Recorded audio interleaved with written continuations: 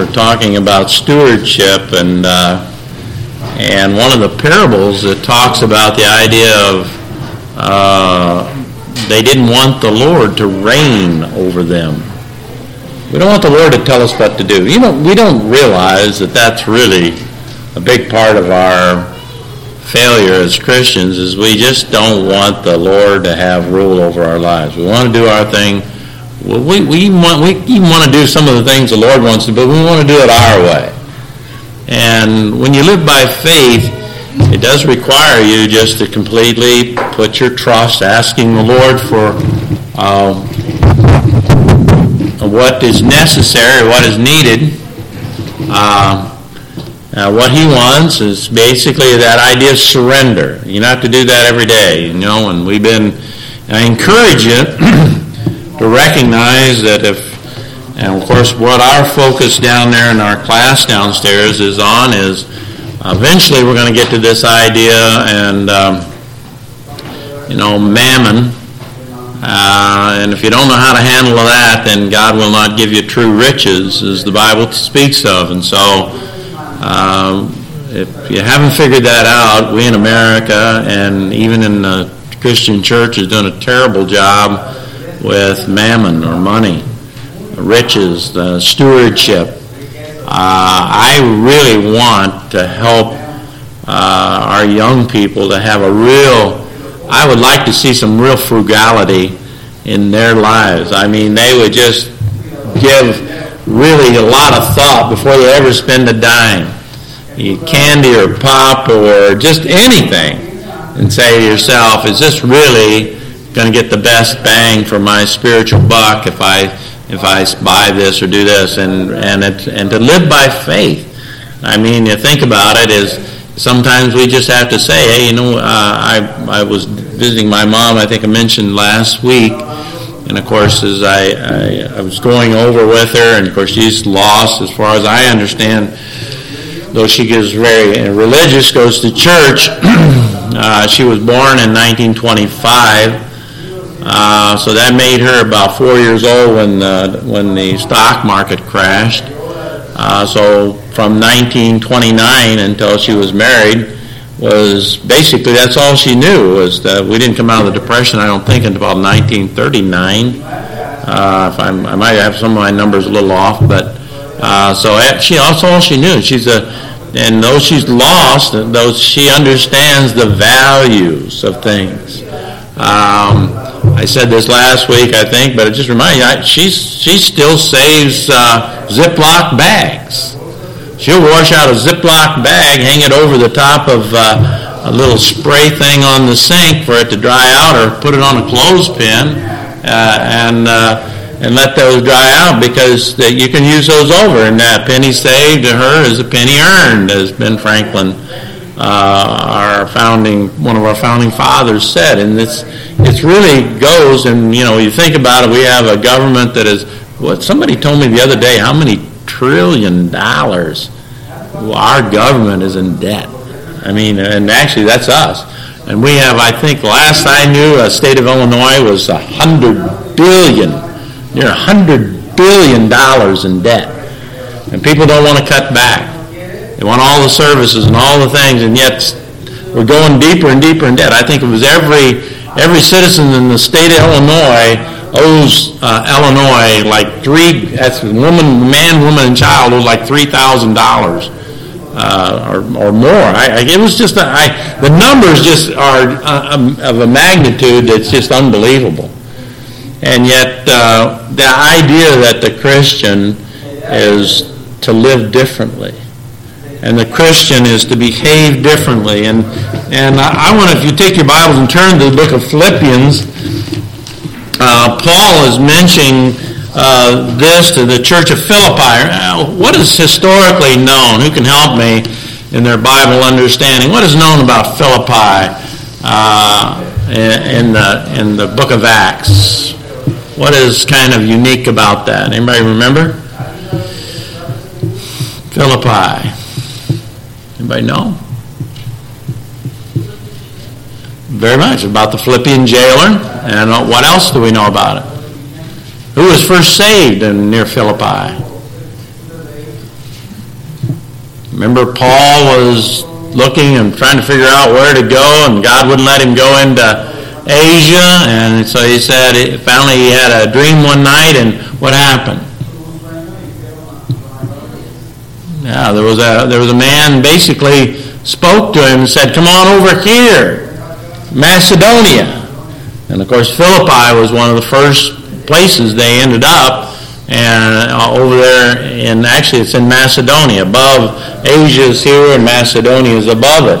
And so it was a unique time, and so this letter is written to the church there in Macedonia, and of course at this point the letter to the church at Philippi is for the most part hasn't got any corrections in it, except for the one time where he talks about their messenger almost died giving service for their lack of service toward him.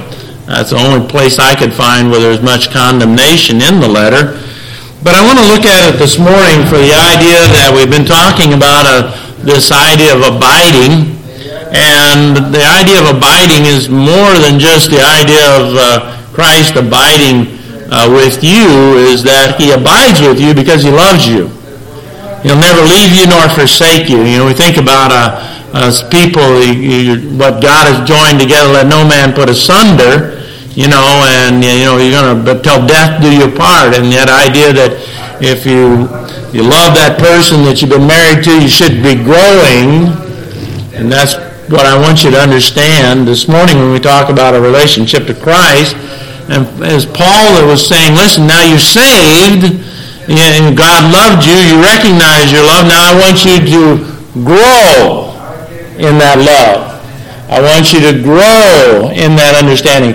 A lot of people have got this idea that somehow when you get married, the first few years are the real what they call the honeymoon of your marriage. Well, be honest with you, is that really that's kind of immature love at the beginning. It should be growing in love, and you think about it when you love someone, or you begin to love some of the attributes that you think are very commendable about an individual. You like those things that you see and what you see, but you really haven't really lived with that individual, and now you haven't really grown to appreciate those things to the degree that you should. And that's the same thing with the Lord. We get saved, and we don't really understand how good God is, and how much he's done for us, and how much he wants to do. And so Paul is writing the Philippians here to get them stirred up in this idea of growing in grace and in the knowledge of our Lord and Savior. So we're going to look down through some verses in the first chapter of this, that love that's abiding actually in this church. And I pray that you would be able to discover not only that you could see it in this church of Philippi, this abiding love, but you could see it in your own church. And begin to say, well, now listen, one of the greatest things about knowing the Lord is really appreciating his church. And sometimes we can't see all the grace and all the goodness that God provides in his church. So I want you to look at this together. We're going to read some verses together, starting in chapter number 1 and verse number 1. If you'll stand and we'll read these verses together. The Bible says, Paul and Timotheus, the servants of Jesus Christ, to all the saints in Christ Jesus, which are at Philippi, with the bishops and the deacons.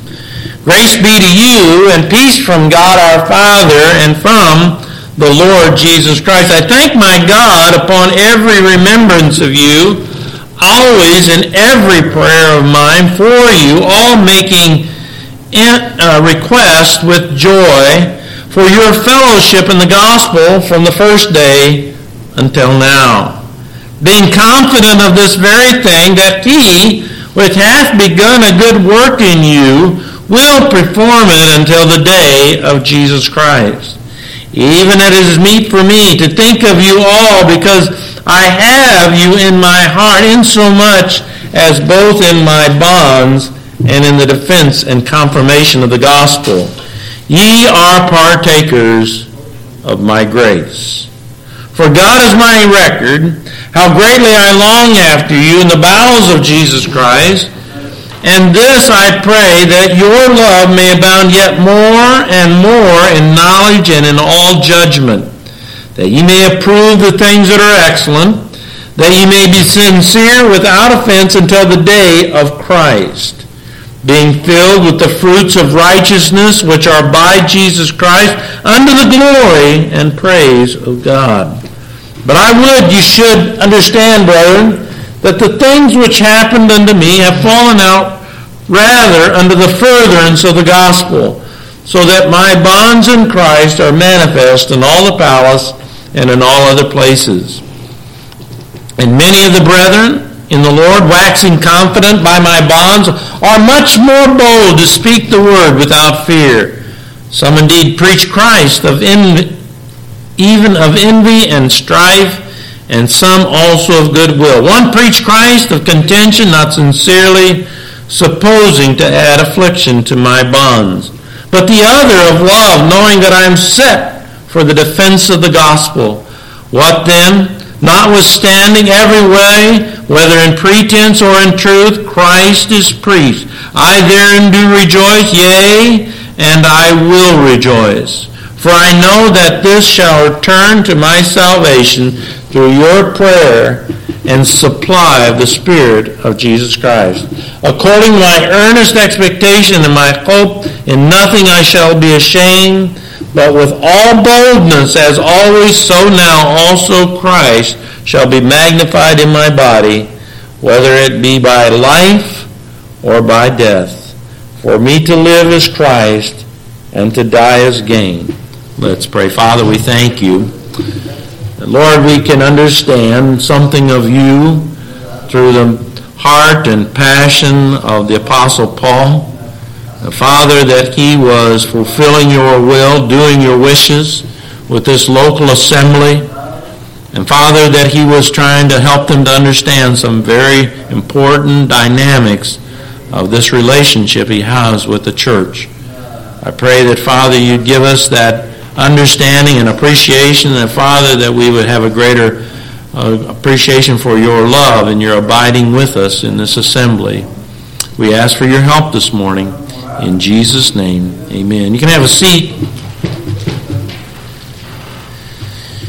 The thing that we have, and I think is this, when we look at this idea of we are to abide in him, the term also says that he abides in us. And the relationship that Jesus had with the Father, in the sense that he says that's the same relationship that I want to have with you. The abiding love for the church is a great, important asset that we have. And the only way that we can really utilize that asset is to understand it to the degree that will be helpful for us. If you look in chapter number 1, I want you to see, first of all, it was a passionate love. We know that from the scriptures that he loved us in while we were yet sinners. We love him because he first loved us. But we can hear those words and we can see those words, but really we can be kind of far from those words. We look at the relationship that Paul had with this church, and we can see that not just was it Paul's relationship, but it says it was a relationship of the Lord Jesus himself. If you'll see in verse 8, he says, "For God is my record, how greatly I long after you all." And the Bible says, in the bowels of Jesus Christ. He says, my love for you was the love that God has for you. Let's look at some of those things. We know that it says in verse number 3, he says, I thank my God upon every remembrance of you. First of all, there's this great sense of appreciation. One of the things that we need to remind ourselves on I think, not just a devotional time in the morning, but throughout the day is this appreciation for God's care for us. He cares for us in thick and thin. He doesn't just care for us when we do right, He cares for us when we do wrong. He cares for us when we don't have faith. He cares for us when we do have faith. He cares for us when we are weak. He cares for us when we're strong. He cares for us when we're discouraged. He cares for us when we're excited. He cares for us when we're worried. He cares for us when we're concerned about this or this. Is that we have to have this great sense of appreciation of how much He really does care for us. He says, I thank my God upon every remembrance of you. Can you imagine that God looks at Garfield Ridge Baptist Church and that I believe with all my heart He has a sense of every remembrance He has of it. I pray they understand how much I love them. I pray that they understand how much I want to care for them and how much I want to bless them and how much I want to use them. I pray they understand how every remembrance that God has of us is a cherished memory. I believe that He remembers every person that ever came to this church. I believe that He remembers every good effort and every good will that was ever done. I bet He remembers everything that was challenging and difficult. And every memory, even though made in our eyes may be insignificant, in God's eyes it was good. He mentions here that He says, always in every prayer of mine for you, making request with joy. You think about the effort that we're putting in to pray for one another, to pray for other individuals that we have on our prayer list. God has a great desire to meet with us. Not only that we should meet with Him, but He wants to meet with us. Isn't that great? You think about people that you meet along the way and people that you haven't seen in a long time and how the conversation may go, and you say, wow, I just haven't seen you, and you want to find out all the nitty-gritties of what their life is about and what they've been doing. Because why? You haven't seen Him for long and He cares for you. Listen, God desires to hear from you and I. Did you realize that? God desires to hear our prayers. God desires to know more of us intimately. How many of you think God wants to know your weaknesses? How many of you feel comfortable sharing with the Lord? Lord, I want you to know where I really feel weak at. We have a sense of well-being when we take to God our most intimate issues in our life. How many know what I'm talking about? You say, well, why do you have that sense of comfort, that sense of God's presence? Because He wants to know about these things. He wants to be involved in your life. He wants to understand what makes you tick. He wants to be an encouragement to you. The worst thing that we can do as a church or as an individual is not share those things with the Lord. You realize when you get close to somebody, you know what I'm talking about. You get close to somebody, you share some intimate things about your life, right? You share some personal things about your life. What makes you tick? What discourages you? What lifts you up? What takes you down? You share your life with people. And that makes you a little closer to that individual because they know a little bit more about you. And if they're a loving friend and they're a loving companion, then they want to help you with those things that you shared them about. You say, I'm not going to go out and share all these things with all the people that know this individual. I'm only going to share the things I know about this individual with the Lord. And I'm going to share and I'm going to say, Lord, is there something I can do? Is there some way that I can help? Is there some way that I can encourage? Listen, God has a great sense of ability not only that we should desire to pray, but we ought to understand he wants us to pray. You look in verse 5 and 6, he says, for making requests with joy, in verse 4, for your fellowship in the gospel from the first day until now. Paul says, listen, I've enjoyed the time that we've had together in this endeavor to get the gospel out and to be a part of the gospel, the message itself. You think with me in the sense that it's not just the Apostle Paul, but listen, he says, I've longed for you all in the bowels of Jesus Christ. That means he has a great hope of all things. The same thing you and I hope for. Guess what? If they're the things of God, guess who else hopes for those things? The Lord Jesus. As your pastor, I don't know whether your kids understand just how much I long to see them be successful. Sometimes I try to, is there some way that I can impassionately show them how much I really want them not to make the same mistakes in their life I made in mine? I don't want them to make the same mistakes in raising their children and having a marriage that I've had. I want them to go beyond and be more successful than I have been. You know, we have that. I read it on one of the hearts down there, but it's in 1 Corinthians 13. Love or charity, what? Hopeth all things. Think about that. Sometimes we think like we're all alone in wanting what's best for our home, wanting what's best for our church, wanting what's best for a relationship that you may have. God wants that more as much as you do. He wants to see you excel in those. He hopes all things. We say, Pastor, I sure hope we have a good year of evangelism this year. I hope that we're able to have a good VBS this year and maybe some successful backyard Bible clubs and maybe some good successful door knocking and maybe those friends and families, they'll come out. I hope we have. Listen, God hopes all things the same way you do.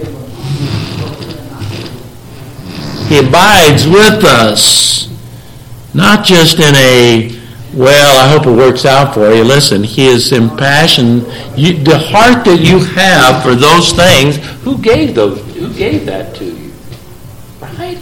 I mean, you want to see your kids go on and love God and serve God. You want to see them have a good home, and you want to see them love the Lord and serve the Lord. Well, guess who put that in your heart? And so you're never alone when it comes to understanding God's love for his church and for his people and for the goals that he has for you. So not only is there this passionate love, it's a purposeful love.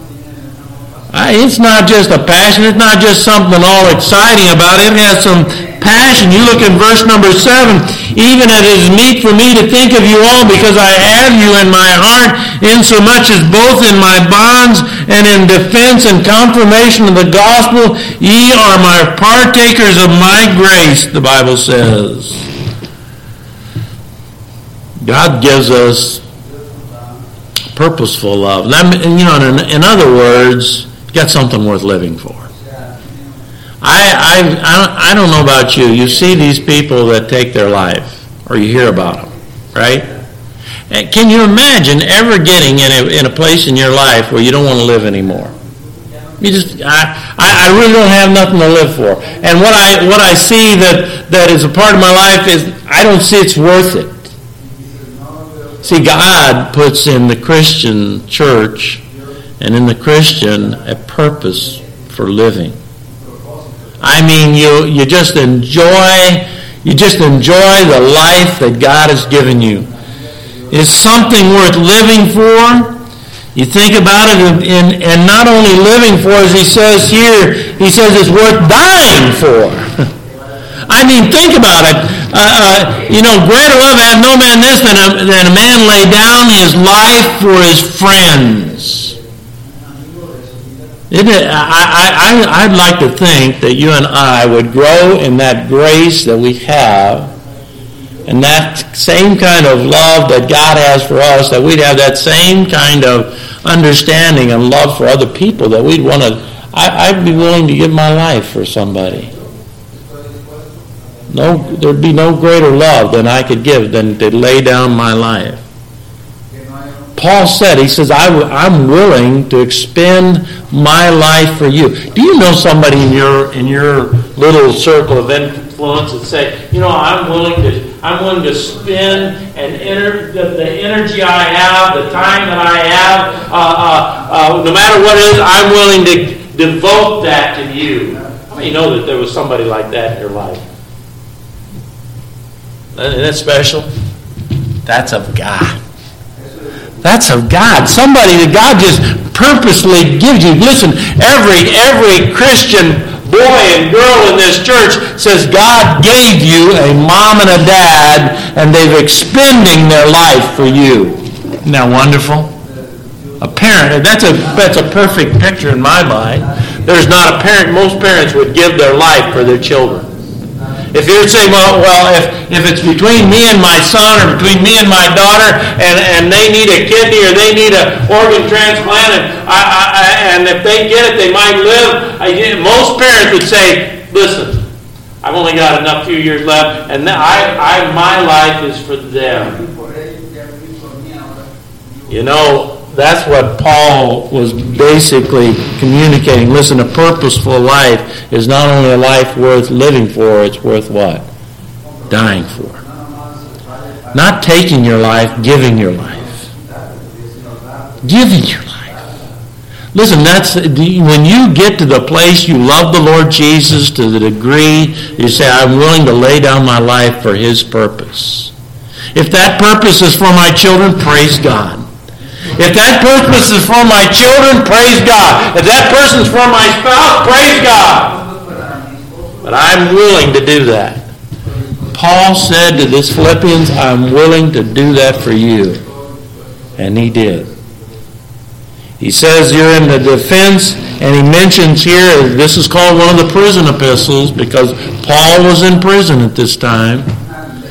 He wasn't in prison because he did a wrongdoer. He was in prison because he was preaching the gospel. It's a purpose. It means it's got a heavenly value. In verse number 8. In verse number 9. It takes something of a divine vision to see that. And notice what he says. In this I pray.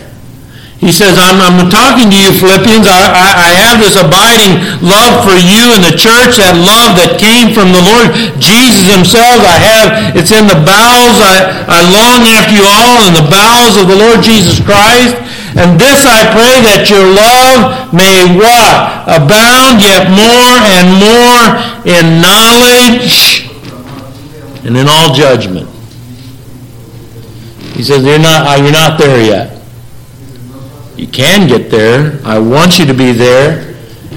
You think about what that knowledge is and see that. You ever heard the expression that talks about people lack or they don't even have natural affection? You've seen that? Remember that in the Bible? Natural affection is what? Well, like a mother, a dog would have for her pups, right? It just hasn't. I can remember we raised hogs on the farm, and I can mothers forgive me for don't get lost in my interpretations here, Oscar. That's the only thing I know. We used to have 16 sows, anywhere from 14 to 20, but most of the time it was around 16 sows that we would. That they would give piglets every year.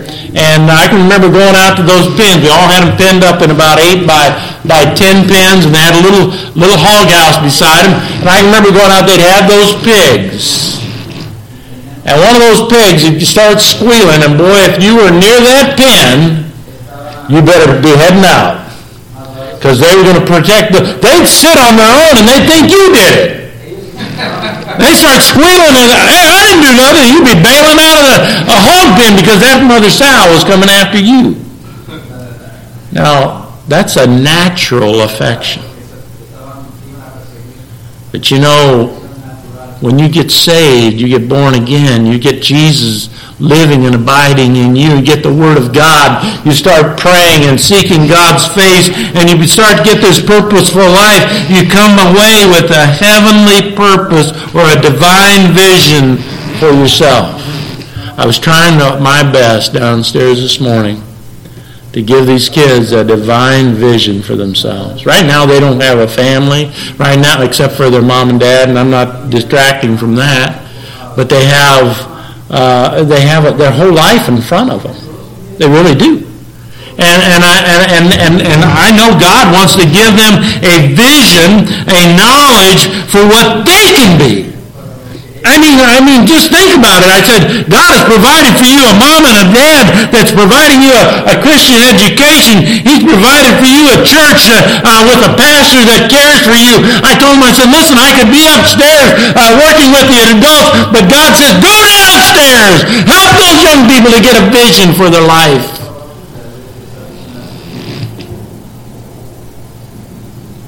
Listen, what I'm trying to give you isn't me. Are you listening, young people? You listening, Lewis, Alex? Are you listening? Are you listening? God has put something in my heart. He says, I want you to succeed. I want to bless your life. I want to bless your home. I want to bless your church. That's a divine vision. Boy, if you get it. He says that ye may abound, that your love may abound more in knowledge. And the second thing there is judgment. See, you know what the Bible says could possibly be. As we said in 1 Peter, He's given unto us great and precious promises that you may be partakers of what? A divine nature. And you get a vision for that and got that knowledge up there. And then God says, I'm not only going to give you the ability to know what's right and what's good and what's possible, I'm going to give you the ability to make the judgments to get there. Isn't that good? You're going to get to that dividing line, that temptation line where I can either follow what the world's doing, I can follow what my friends are doing, I can follow what's on the TV or on the internet, or I can follow what the neighbor's doing, or I can follow what God wants me to do. You have God's judgment and God's mind when it comes to, I went through this whole thing with betrothal and marriage, and I'm thinking, oh my goodness, if they could just get God's mind on that. What a difference. How many would say it make a difference in your life? It just changed everything. All because, how many of you have ever made, you just made a wrong decision? Whoops. And you have to live with that one. Whoops. And God says, listen, I want you to grow up and I'm going to show you how I can love you and give you knowledge, and I'm going to give you knowledge, and I'm going to give you judgment. It's going to be for yourself, for your family, for your church, and listen, it'll be for your country, for your world. We're going through all kinds of acrobats to get, we have this being a polling place, and my wife is just ready to throw up her hands, and I don't blame her. They give her windows of time where they're going to bring this big blue box that they haul in here, and we put it in the church, and then they come back, and they're supposed to take it away, and now they say we're going to have another day, full 8 hours, or they're going to have the church open, and I'm thinking, in my mind, you know what, is this really worth it? Really, is that really worth it? But you know what, in my mind, I want the church, I want the young people to understand we have a patriotic responsibility. You realize that? How many would say, I'd like my country to be a little bit more better? Man, that'd be nice if our legislators get together. That'd be nice if our president was together. Guess who makes that happen? Not some kind of fairy, a political fairy is going to come down and swish around in your politics. It's going to be the people that are here, young people, got their heads on straight. And I said, well, I guess even though we got to jump through all these hoops to make this the polling place, little small thing we can do, it says this, it's important. It's important. Setting priorities. That's what judgments are. There's all kinds of things we can do. You realize that? I mean, think of all the things you could do with your life. It's so numerous you could spend all day just saying, I could do this, I could do that. I mean, you could just go on and on. And we all you have grandma or aunt and uncle always come, what do you want to be when you grow up? How many ever had that happen to you? What do you want to be when you grow up? I don't know. Huh? I want to be a farmer. That didn't go over very good. Certainly didn't think I was going to be a preacher. That was the last thing from my mind. But the thing of it is God wants you to set some priorities. How many of you know, and I said this downstairs to them this morning, turning 63, kind of just turned on some lights for me. I began to say, you know what? There is an end in sight. You up until that, you just think life is just going to go on and on and on. You know, years and years and years and years. And boy, all of a sudden I'm saying, I can kind of see the end in sight. That's why I think the Bible says that we're to number our days. Because you got a certain amount of time. You have a certain amount of resources. You have a certain amount of all these things. And you're going to either do right with those things or you're going to waste them. Do you know that? You're either going to make something out of that or you're just going to waste it. And that's all dependent, as he says here in verse number 9, in all knowledge and in all. Come on, we take that little three-letter word out of there, but he said all. What? All is really all, right? All judgment, every decision you make is of vital importance. And Paul, he says, I long for you all in the bowels of Jesus Christ that you may abound more and more in knowledge and in all judgment. Every decision, God would be a part of that. Again, what does that mean? That's a very purposeful love. God, you think about it, God wants to be involved in every thought. Wow! How many thoughts did you have this morning? You say, I don't think God wants to be involved in that. He wants to be involved in every thought. You say, why? Because he what? Loves you. How many of you want to be involved in your every thought of your spouse? I don't know. No. I can't hardly control all the ones I've got. God says, I want to be involved in every thought, every judgment you make, every decision you make, because he says, I what? I love you. That's abiding love. How many think God says, I want you to make a few bad thoughts? I don't care if you make a few wrong decisions. You think God's like that? You think the Lord Jesus just says, it doesn't really matter to me what you do? Or is he concerned about every decision that you and I make? You say, what does it do? It not only sets our priorities for time that is limited, it sets our priorities for resources that are limited. But look in verse number 11. Verse number 10 and 11. That ye may approve the things that are what? What's that word? Excellent. Wow! That you may approve. He says, I want to be so involved in your life that you say, there's all these decisions, and you say, I don't know. God says, this is the excellent one. Really? This is the good one. What about no, this is the good one. I'm going to help you with the good one. Wouldn't you like to then God be with you so that every decision you make, it's a good one? I would. Oh man, if I was going to go back, I would go back and say, God, let's wash out all those nights. Let me redo them again. Because I want them to be what? Excellent. That ye may be sincere without offense until the day of Jesus Christ. I like that. But look at verse 11. Being filled with the fruits of righteousness which are by Jesus Christ. And look at that. To the praise and glory. I don't know about you, but I can remember people giving me attaboys. How many know what an attaboy is? How many like attaboys? How many like people say, man, you really did a good job. I really appreciate what you did, man. I don't want to do without you. How many think your wife likes that? Huh? How many think your husband likes that? Oh, yeah. Man, the old husband, he gets an attaboy from his wife. He really thinks he's a big guy, right?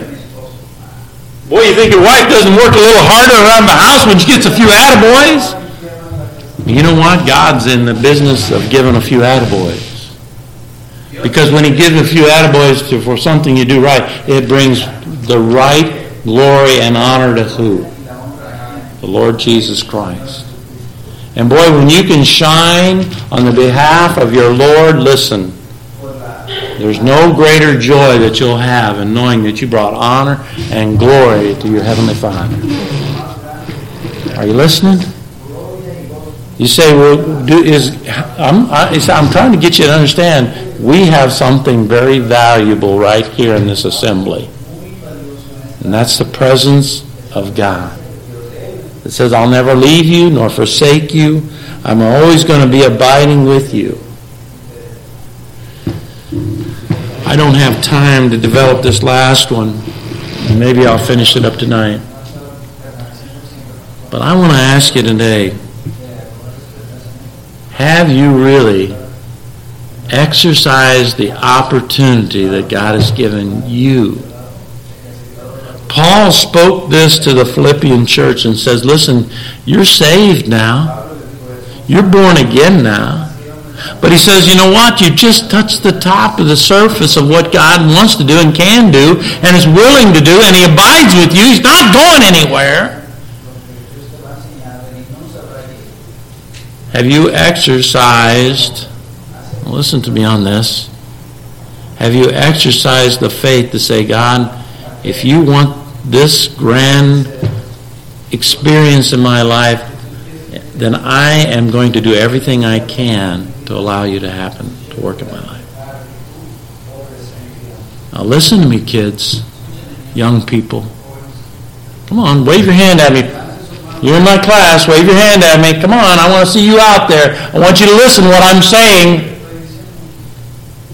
You don't waste what God has given you.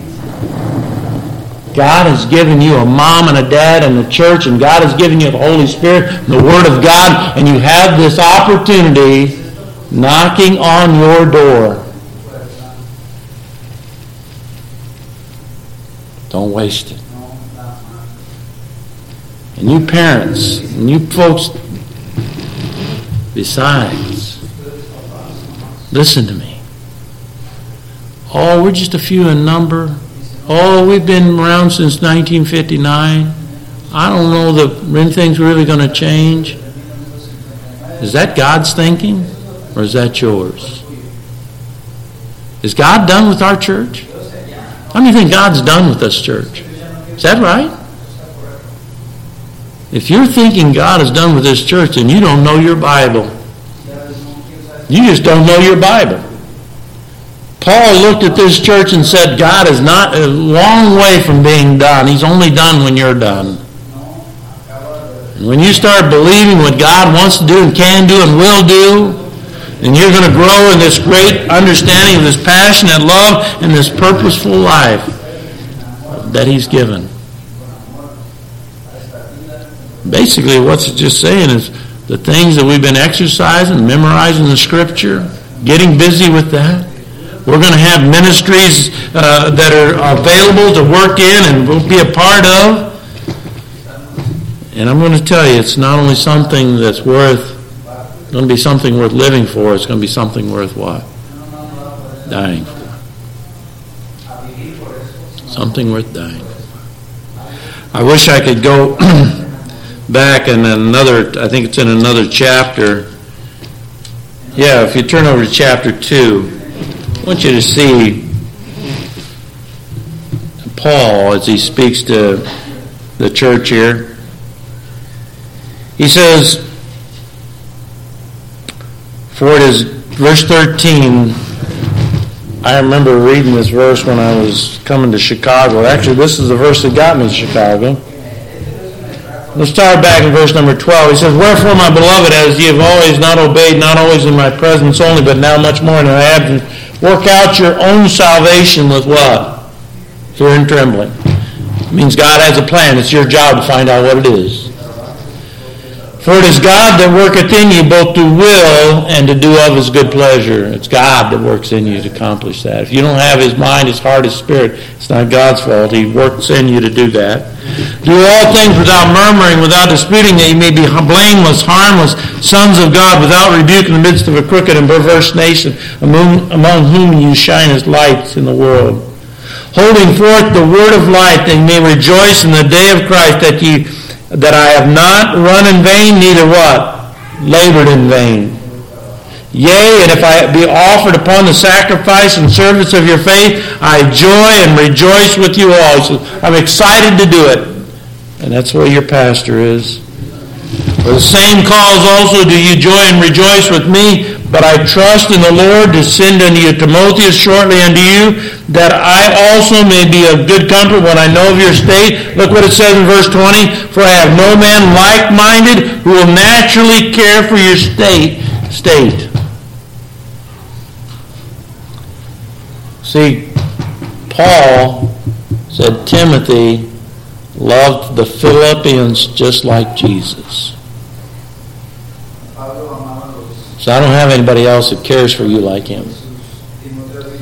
He's passionate, he's purposeful, and he's sacrificial. That's the last point I was going to give you this morning. I'm asking you this morning, do you want to see, experience, and to be a part of what God wants to do? The point being is that he hasn't moved a moment from this church. He's not moved a minute from this church. You just got to be able to see it and appreciate it. Everybody understand? Let's stand as we close.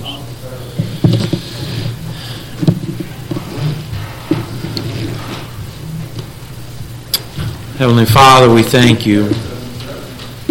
I ask, first of all, Lord, that you'd forgive us if we've lost our hope or our vision, if somehow we've slowed down or got sidetracked because of events